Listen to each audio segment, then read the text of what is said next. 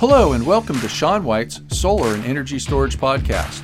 This time we're going to talk about EV bidirectional charging in the National Electrical Code, that's the NEC, with Bill Brooks.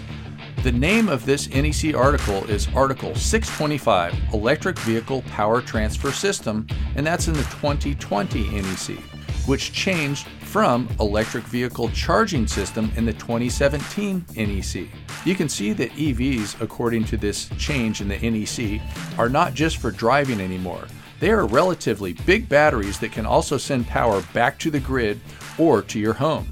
In Japan, Nissan has already been doing this for quite a while. After that big nuclear power plant went kaboom, people were without power for extended periods of time and were frustrated knowing that they had big batteries in their driveways and perhaps non-working interactive solar systems on the rooftops. The hardware was there for the most part, the need was there, so why was it not working? Perhaps it has to do with the warranties, which we will discuss in our next podcast. This time we are going to get deep into the code and talk about Article 625, Electric Vehicle Power Transfer System, which goes very well with the new 2020 NEC, Section 705.13, Power Control Systems. Article 705, by the way, is Interconnected Power Production Sources. We tie all of this together in our free online 2-hour class for NABCEP continuing education and prerequisite credit entitled Solar Building Codes, Fire Codes, EVs, Rapid Shutdown, and Energy Storage Systems, if you want to go there. And we even more thoroughly cover this in our advanced 40-hour and 30-hour classes at HeatSpring. You can get there by going to solarsean.com. That's solar, SEAN.com. Now, let's get to our talk.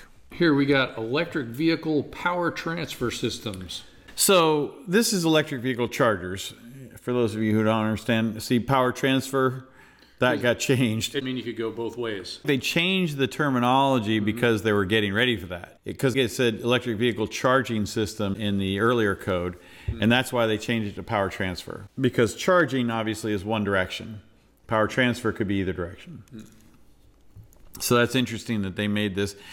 And they changed the scope to premises wiring for the purposes of charging, power export, or bidirectional current flow. So they added that to the scope, and that was not part of the scope in the 2017. So that's very interesting. Of course, we see some new information here on power export equipment, EVPE, supply equipment, and all fastened in place. So these are all definitions in the definition section. There's not too many definitions in Article 625. So what I'm going to do is I'm going to read the definitions here. So if you are driving your electric vehicle down the freeway, you can listen to these different definitions. Definition number 1, electric vehicle power export equipment, EVPE.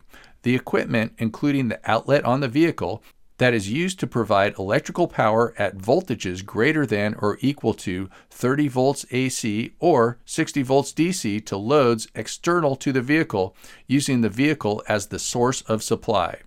Informational note: electric vehicle power export equipment and electric vehicle supply equipment are sometimes contained in one piece of equipment, sometimes referred to as bidirectional EVSE. And that brings us on to EVSE, which is Electric Vehicle Supply Equipment, EVSE. The conductors, including the ungrounded, grounded, and equipment grounding conductors, and the electric vehicle connectors, attachment plugs, personal protection system, and all other fittings, devices, power outlets, or apparatus installed specifically for the purpose of transferring energy between the premises wiring and the electric vehicle. Informational note: electric vehicle power export equipment and electric vehicle supply equipment are sometimes contained in one piece of equipment, sometimes referred to as bidirectional EVSE. We just said that in the previous definition. The two previous definitions were new, and so is this one. It is fastened in place. Mounting means of equipment in which the fastening means are specifically designed to permit periodic removal without the use of a tool for relocation, interchangeability, maintenance, or repair. Next definition, fixed in place. Mounting means of an EVSE attached to a wall or surface with fasteners that require a tool to be removed. Next definition, output cable to the electric vehicle. An assembly consisting of a length of flexible EV cable and electric vehicle connector, supplying power to the electric vehicle. Next definition, output cable to primary pad. A multi-conductor shielded cable assembly consisting of conductors to carry the high-frequency energy and any status signals between the charger, power converter, and the primary pad. Personal protection system. A system of personal protection devices and constructional features that, when used together, provide protection against electric shock of personnel. Portable, as applied to EVSE. A device intended for indoor or outdoor use that can be carried from charging location to charging location and is designed to be transported in the vehicle when not in use. Power supply cord, an assembly consisting of an attachment plug and length of flexible cord that connects equipment to a receptacle. Primary pad, a device external to the EV that transfers power via the contactless coupling as part of a wireless power transfer system. Wireless power transfer, WPT. The transfer of electrical energy from a power source to an electrical load via electric and magnetic fields or waves by a contactless inductive means between a primary and secondary device. And the last definition is wireless power transfer equipment. That's WPTE. Equipment consisting of a charger, power converter, and a primary pad. The two devices are either separate units or contained within one enclosure. That's it for Article 625, Definitions. And isn't it great that we have all of this wireless charging infrastructure in the code now? That means that we can be lazy. I also wonder what that means as far as those wavelengths going through the air. It's sort of like getting close to a transformer. Is that going to be good for you? Maybe that will be healthy. Maybe it won't be. And if those definitions weren't interesting enough, let's get really interesting now. Where it gets really interesting is up here under overcurrent protection. So when we get up to overcurrent protection, we are talking about having sufficient rating. This is where we get into power control. So 625.42 is really what got us talking about power control systems for 705.13. And they've obviously made a bunch of changes here, but the language is power transfer equipment shall have sufficient ratings to supply the load served. Okay, great. Electric vehicle charging load shall be considered continuous loads for the purposes of this article. Okay, great. They're big. Service and feeder shall be sized in accordance with the product ratings. Okay, well, that's important.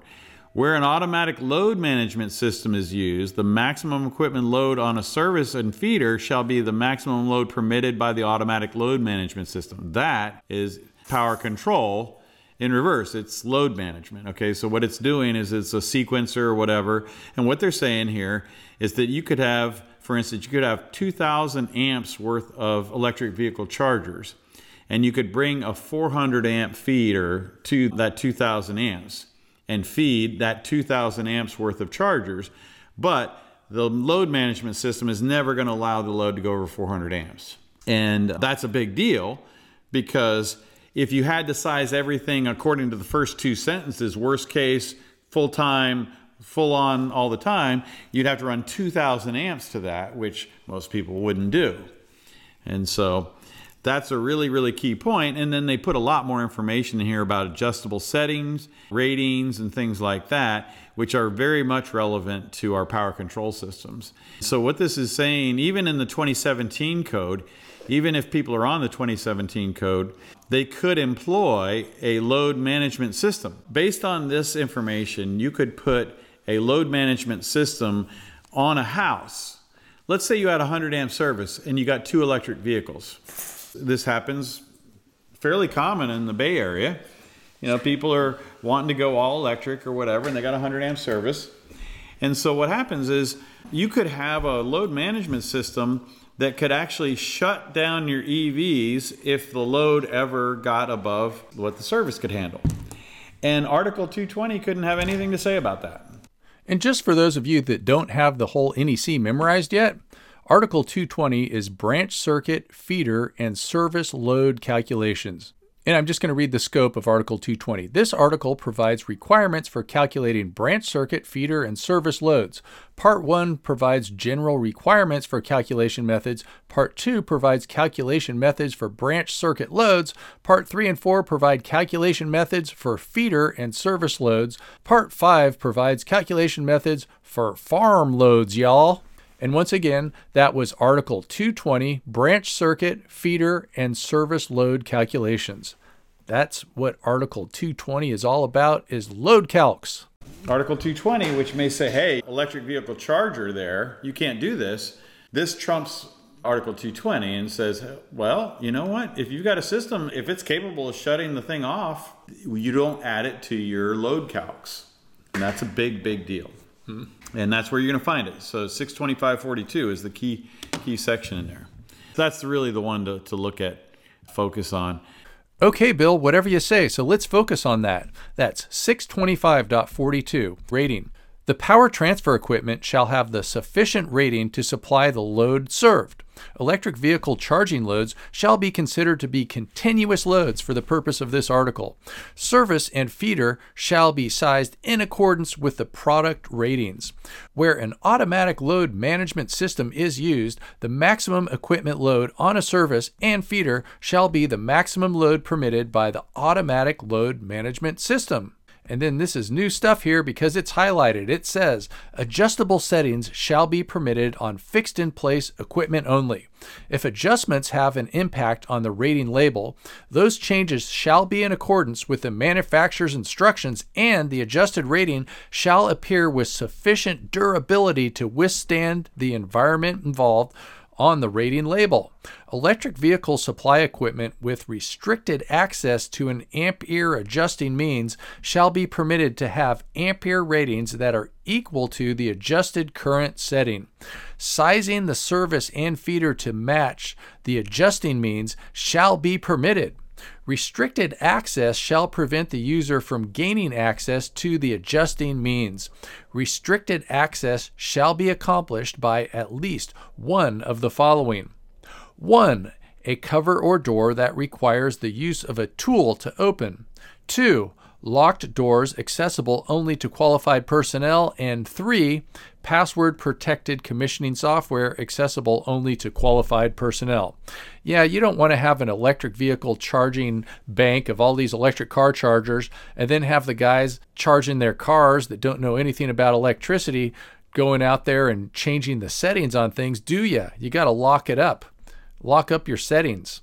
And remember, as Bill was saying, 625.42 rating inspired 705.13, and that is new in the 2020 NEC, and that is called Power Control Systems.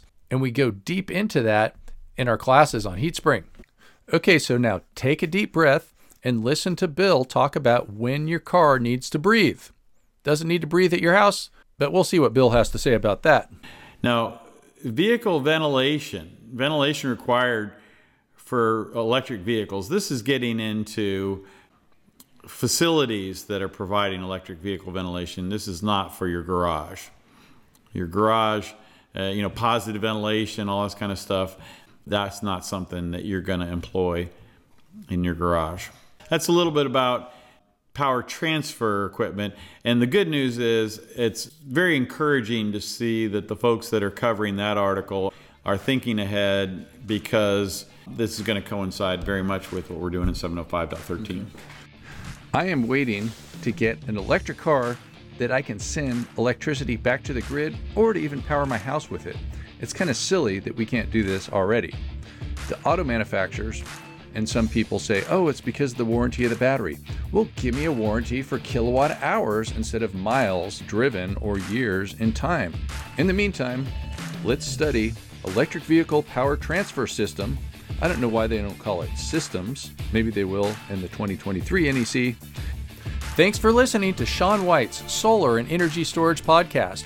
You can find out more about Shawn White's classes and everything else that he does at SolarSean, that's solar, SEAN.com. And also, please, I beg you, give me a whole bunch of stars on this podcast. I guess. I don't know. People say I should say that. So I said it. Okay. Lots of stars. Thanks a lot. Over and out.